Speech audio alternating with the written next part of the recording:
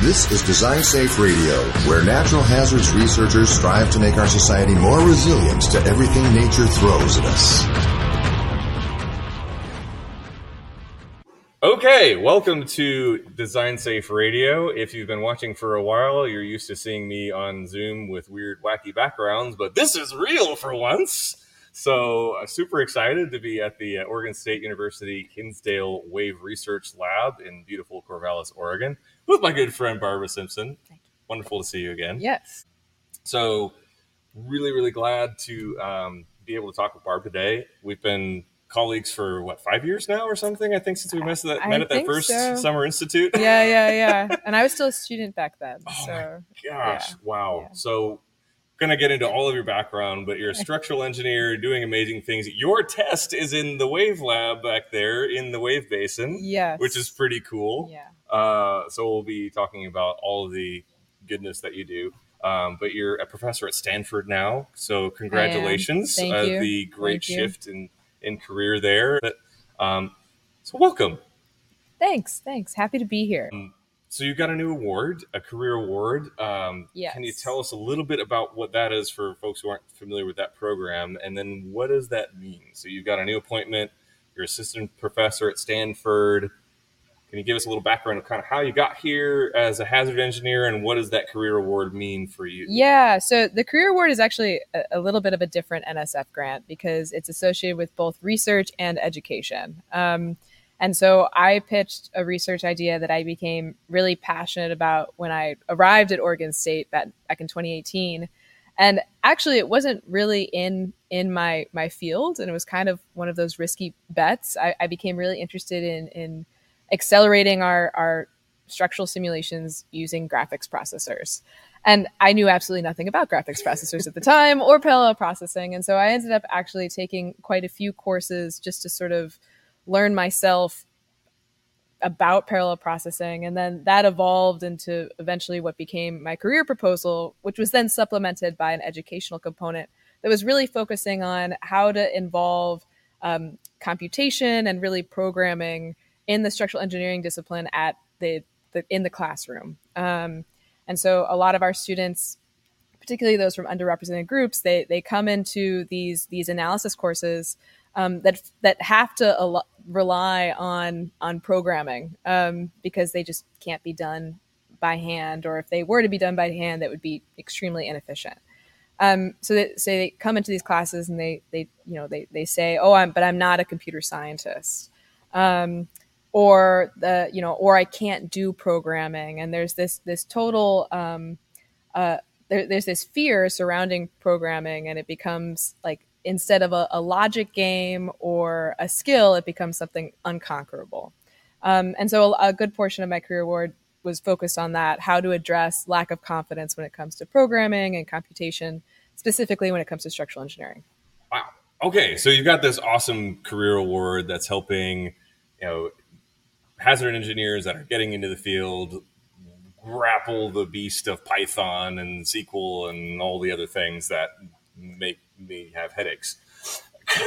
I'm very much there with your students of like, this is why I only have a bachelor's degree. I'm like, I am not a computer scientist, not a programmer. I know enough to be conversationally dangerous, but enough to get me into big trouble. Yeah. So, but your research focuses more on more than just that programming piece. It's like, okay, what do we use that tool, that skill set for? Yes. And a lot of it has been on this really cool area of soil and structure and how those react to each other.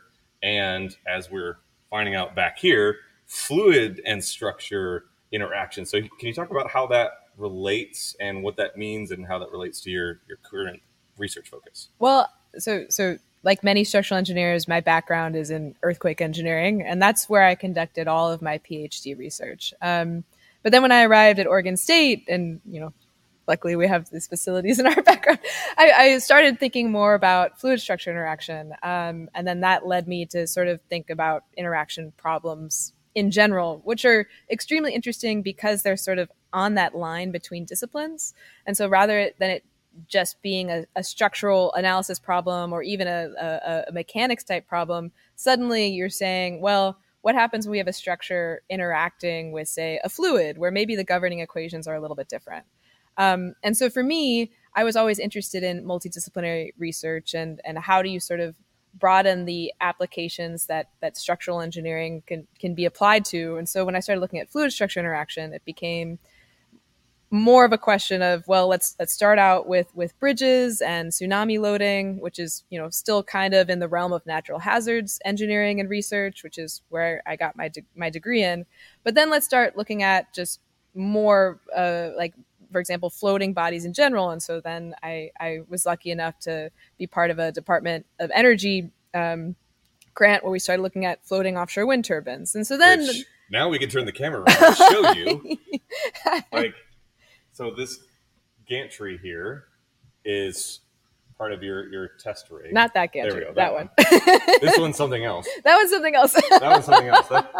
That's actually a different Department of Energy. That's for a wave energy converter, not my project. Different one. This one over here. So the triangular thing I'm pointing at there. Yes. Is part of your test, and then we've got the rest of it out there.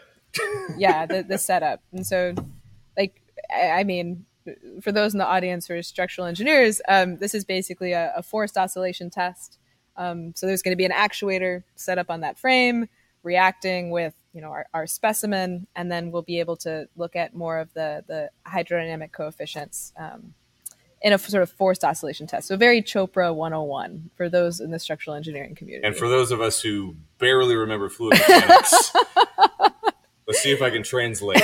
So it's please translate for me because I don't even know fluid. Water moving back and forth, and Yes. how do they interact with each other and with the water, and how do you characterize that in math? Yes, basically, that was really good. I would say that's 99%. Yes. See, I can be conversationally dangerous about these things, but Yeah, stick me yeah. actually with those Python equations, and I'm dead in the water. No, that's perfect. Yeah. Cool. So you're working on the fundamental research itself, and then using this into your work with students of like, hey, this is why you want to do this. You get to do cool stuff for the rest of your career. Yeah. This is why you want to spend tens of hours figuring out how to do Jupyter notebooks in Python. Yeah. That's extremely important because I feel like we all get kind of lost in the methods and the analysis. And then really what we care about is how can we use it to better understand, in this case, floating offshore wind turbines, but it could be the built environment. It could be natural hazards. Like at the end of the day, we're applying it to something that's very useful and is going to ultimately push us along in society. Yeah, which gets us very nicely to our next topic here of Great. Real-time hybrid simulation. This is one of the first times that we've done this at OSU. That's mostly been a Lehigh thing or other universities thing. But you did a real-time hybrid simulation right back here. Well, I actually did it in the other one. Flume. I did it in the other one, side. but we're going to do it here. We're going to do it here. Yeah. We're not going to walk across the hall, as cool as that would be. But over there, behind the wall, we've got a 100-meter long wave flume. That's amazing. So can you talk about what real-time hybrid simulation is for people who don't know what it is, and why is that important, especially with what we just talked about, that fluid structure interaction, that structure-soil interaction? There's a lot of reasons that is super important. Yeah. Well, so traditionally we kind of divide ourselves up into two camps. We're either like the numerical person or we're the experimentalist. And so hybrid simulation tries to take the advantages of both. So if there's something that you understand enough to model it well, that can be housed in a numerical model. But if there's a portion of it maybe you don't really understand that well, then that can be physical. And so the entire idea of hybrid simulation is it hybridizes a physical and numerical sort of subsystem or subassembly, sometimes also called a substructure, and then combined, it represents the complete system. So you take a complete system, partition it into, let's say, two parts, a numerical part and a physical part, and then those things interact with sensors and actuators, and then the governing equations of motion or governing equations in general are then applied to that whole system. So in the case of fluid structure interaction, or at least with the few applications that I've looked at, we were looking at, say, modeling a monopile offshore wind turbine. And so we had a physical cylinder that was in our large wave flume. And then we were numerically representing the soil at the base. So that was numerical. Because you can't get grains of sand small enough in scale to what you got. You could, but that brings practically. Yeah. Well. So that's actually a very good point. But so we have the soil that was numerical, but we also had the wind that was numerical, and this is where the sort of scaling laws that you're bringing up are very important. And so if you have wind in the same setting as, say, waves. The typical similitude laws are really incompatible with one another. So with wind, typically you're using Reynolds scaling, and then with the waves or open channel flow, you're typically using Froude scaling. Oh. And so when you scale those two things together, they don't quite match. Like you're scaling different portions of the governing equation. And so with hybrid simulation, you can imagine like the numerical model is at full scale, and it's scaling up and down to sort of communicate with your physical model. And then you get around some of these similitude requirements. So basically, kind of for people who aren't familiar with Reynolds and Freud and all that, it's like you have these two different kinds of equations that have different variables in them that some of them don't work at a smaller scale in the same way that the others do. So if you want, say, a 10th scale model of a wind turbine, you scale down the wind to 10th scale, it doesn't work the same way that waves do at 10th scale. Yes. Yeah. So basically some of the forces equal 0 or equals mass times acceleration. So like some sort of variation on Newton's second law. And so that sum of the forces could be a whole bunch of different forces. So it could be the hydrodynamic forces plus the aerodynamic forces plus... But the wind turbine doesn't care. It's just whatever force. Yes. Yeah. And so, but those two forces will tend to scale differently as you go down from full scale to small scale. And so we were using hybrid simulation as a way of mitigating that. And this isn't really a new idea. So Norway's looked at a lot of hybrid simulation for floating offshore wind turbines. The idea of applying real-time hybrid simulation in this fluid structure interaction setting was actually an unfunded NSF proposal between like me and Jim Rickles at Lehigh and Dennis Israti at University of Nevada, Reno. So this is like, I'm not the only person that was thinking about this. This just I ended up being the person who happened to be here at OSU who managed to get it into the flume. Yeah, which, I mean, all of that shows the power of being part of a network like NERI, where, I mean, Jim Rickles is at Lehigh. Yes. Guys can collaborate really closely and share your data on Design Safe super easily. So he's more than happy for you to get this award and use your data and help you get it the best you can, because it benefits him as well. And being part of the same network, we're all rowing the same boat in the same direction. Yes, exactly. And in fact, so Pedro, who's the director of this lab, was very interested in this idea, and he was really pushing the envelope on this and pushing me to do it. And as he does, he's very fabulous. So shout out to Pedro. Come visit. Pedro is the consummate host. Yes, yeah. So he was really fantastic in being supportive as like an early career faculty member. He was like, "This is a good idea. You should definitely try it." So that was wonderful. Awesome. Oh my gosh. So. With this whole task, what are you hoping to see out of it as it starts to get into the data collection phase and starting to publish? What are you hoping to see? Well, I'm hoping that we'll get a chance to actually see more realistic behavior in these structural systems. So, since we are mitigating some of these scaling laws, we're actually able to simulate and experimentally test things that we've never really been able to do before. So I'm hoping that this sort of spawns the creation of a number of data sets that can then be used to support validation of more high fidelity computational models. So we're improving the experiments by supplementing them with a numerical model. And then my hope is that data then leads us to better numerical models, which I realize is a little bit circular. No, it's part of research. It's yes.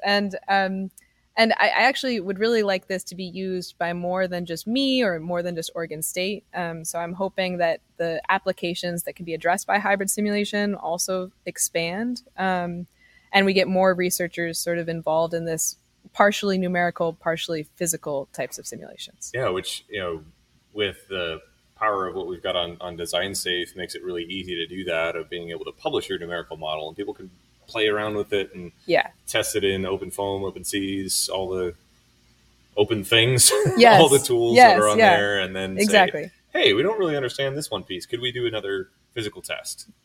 Exactly. So we would like to reduce reliance on physical testing, but this will give us better enhanced physical tests to better inform our numerical models. Yeah, that's awesome. So making a hard left turn here. Oh, no. towards, okay. More of an existential question to wrap up our time. A hard question that is even hard to ask, but one that needs to be talked about, and you're the right person to talk about it with, is for a young woman entering a typically male-dominated field, do you have any advice for someone who's maybe a few years behind you, things that you've maybe learned the hard way, or things that have gone well and like, yeah, you should try it this way? Maybe 5-10 years ago, starting out in your career as an engineering researcher, anything that you would like to pass along to others who may be listening and just starting down that road? And this, I have to say, is probably the hardest question of the questions that you're asking. And it's one that I actually don't get asked very often. So I'm going to give it my best shot. And there's, of course, like a lot of data and people who actually research this type of thing. And I am not one of them. I can only just say that what my personal experience was. You're one data point, but a very important data point. Yes, I'm just one data point. And really, I had a lot of support, and I can actually point to that support as the reason I'm here. And so I actually was a research undergraduate student at the University of Illinois, like my sophomore year of college. ILL. Yeah. And so it was like this was the first thing we bonded over. I'm remembering 5 years ago. I know, but it was really instrumental, and a lot of those programs, they really try to get a diverse undergraduate student body involved. They flew us to Hawaii to go do a conference, which is really amazing. That's always helpful. And actually, I'm giving a talk about this at the NEARI Summit next month, but it was. I could point back to that and say, like, well, that's where my interest in structural engineering and natural hazards began. And, being introduced to research at that early age was really instrumental for getting me here. Like, I don't think I would be in academia otherwise. I also had my advisor for my PhD was just phenomenal. He was just a phenomenal person. And he passed away a few years ago, but I remember when we were all gathering and to talk about his life, one of the other women that he was also extremely, he also mentored, was like, no one really knows this, but he was just extremely, like, he was so supportive of women. And I know that sounds like such a strange thing to say, but it's like, I don't think I would have pursued a PhD if he hadn't been as supportive as an advisor during that process. So what were some of the things he did that made you feel so supported? I mean, he was just the kindest person. So you'd show up to a meeting, and this is going to make me look terrible, but you'd show up to a meeting totally unprepared. And I've never been at a meeting ever. And you're presenting, like, whatever you've been doing for the past 2 weeks or however much time between that and the last meeting. And he was just like, oh, this is so wonderful. Have you thought about this? Or have you thought about that? He was like an idea generator. Mm-hmm. Like, he was always thinking about like the next idea and like how you could stretch your own ideas and be creative. And it's like this work that I knew I hadn't really been perfect on. He was like, oh, it's great. Like you're doing like that positivity was incredibly useful for me, because then you develop this confidence in yourself that, you don't have to be perfect all the time. Yeah. Because one thing I will say, and again, is my personal experience, but as a woman in engineering, I felt like I had to be completely perfect. Like, you could not make any mistakes. Like, you could not fail. Because if I did something even in a small way that wasn't perfect, then, somehow I wouldn't be able to achieve what I wanted to achieve. And I don't think that's a sentiment just to me. I've heard that from others as well. So just having an advisor that was like, oh, you didn't prepare, and you dropped the ball, but you're still going to be all right is extremely important. That is awesome. And Okay, not well, what I I hope expected so. to hear either. Oh, No, okay, that's great. good. Like fostering that growth mindset is huge. Is extremely important. And I try to do that with my students as well. And it's all about how much you're putting into it and how much passion you're giving something. You don't necessarily have to be perfect along the way. In fact, it's even better if you fail a couple of times. Yeah, failure is your best teacher. Yeah, because learning You from don't those learn a lot experiences. when things go according to plan. Yes, exactly. I just really appreciate that. Like, as a dad of 2 daughters, and I'm going to try and not cry on camera. Oh no! But like, Don't I've make got me cry either. I've got a 6-year-old and an almost 4-year-old, and Yeah. when my 6-year-old saw a video of the wave flume before we were moving here, she's like, "Do we get to go there, Daddy?" Yeah. I was like, "Yes, Yeah. I'm going to introduce you to Pedro, and it's going to be so great." And I want you to be a coastal engineer someday so I can visit you in Hawaii and call it a business trip. Yes, goals in life. Yeah, and it's nice and encouraging for me as a dad to say, I don't have to be perfect either, but if I get like your advisor, Yeah. just encouraging her to say, hey, you showed up. That's all that's required. Yeah. And of course, not to say that there's not effort Sure, involved and or there's anything like standards that. Like, that you met and yeah, exceeded, yeah. and that's great. I mean, you have to be passionate, but it's if something I've learned, dropping the ball a few times is not going to kill you. In fact, it's, I think, part of life. Yeah, So, it sounds like it's the way in which you drop the ball and respond to it afterwards. Yes. It's all about the mindset of saying, well, I'm not going to fail that way again. yes. Yeah. We'll fail a different way. Most definitely. And we were actually, so I'm coming from a conference and yesterday we wrote all the times we failed. And like, I know this is, I Cool. mean, as someone else said, it was extremely cathartic. Yeah. But we write what we failed and like how we noticed it and then what we'll do to fix it. And I think a mark of like a really great failure is that, you're able to not do it again, or, you recognize when a failure actually means that you're limiting yourself, or it means that, well, I just couldn't do this because I had too many things, but I was able to do this other thing because I dropped the ball this one time. It teaches you a lot about research too, because if you're not pushing the envelope, you're not failing. Yeah, Like exactly. Rather the other way around. If you're not failing, Yeah. you're not pushing the envelope. Well, yeah, I understood what you meant. Yeah. So being exposed to that early on in your career of, hey, this is a good thing, because if you want to get into research, you're going to need to learn how to get through failure a lot, because that's what research is. Yeah. Thanks for your courage in sharing that. I appreciate it. Yeah, like I said, not a question I usually answer, but That's why I asked no, I'm glad that it's a question that's being brought up more and more. I think it's actually really helpful to talk about it.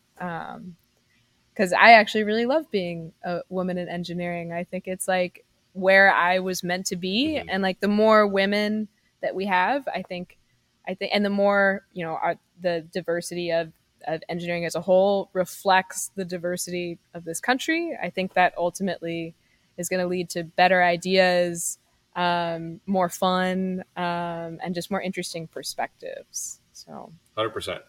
Yeah. Thanks so much for being here today. Thank and you. For being here in person. Oh my gosh. Yes, we're in person. Yeah.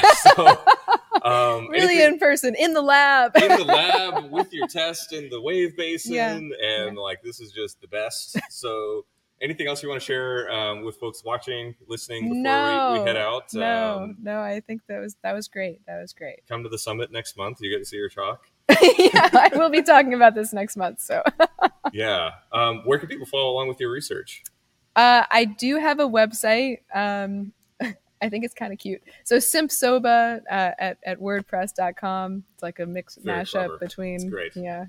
But I try to post semi-regularly, but it also does link to my Instagram account for all of the young students who I don't really follow Instagram, but apparently it's the thing to do. So you'll see like all the updates on experiments and things of that nature. Great. We'll make sure to post notes, links to that in the notes. Words are hard. Thanks again for being here, and looking forward to seeing you again sometime. Yeah, thanks. This was great. Thanks for listening to today's episode of Design Safe Radio. This show is sponsored by the National Science Foundation, grant number 2129782. You can subscribe to Design Safe Radio on iTunes, Stitcher, or wherever you find your podcasts. Please leave us a review so that we can improve the show and also help others find our episodes in iTunes. Thanks for your feedback and support. We really appreciate it. You can find out more about NARI at designsafe-ci.org, on Facebook at Design Safe Radio, or on Twitter at NARI Design Safe.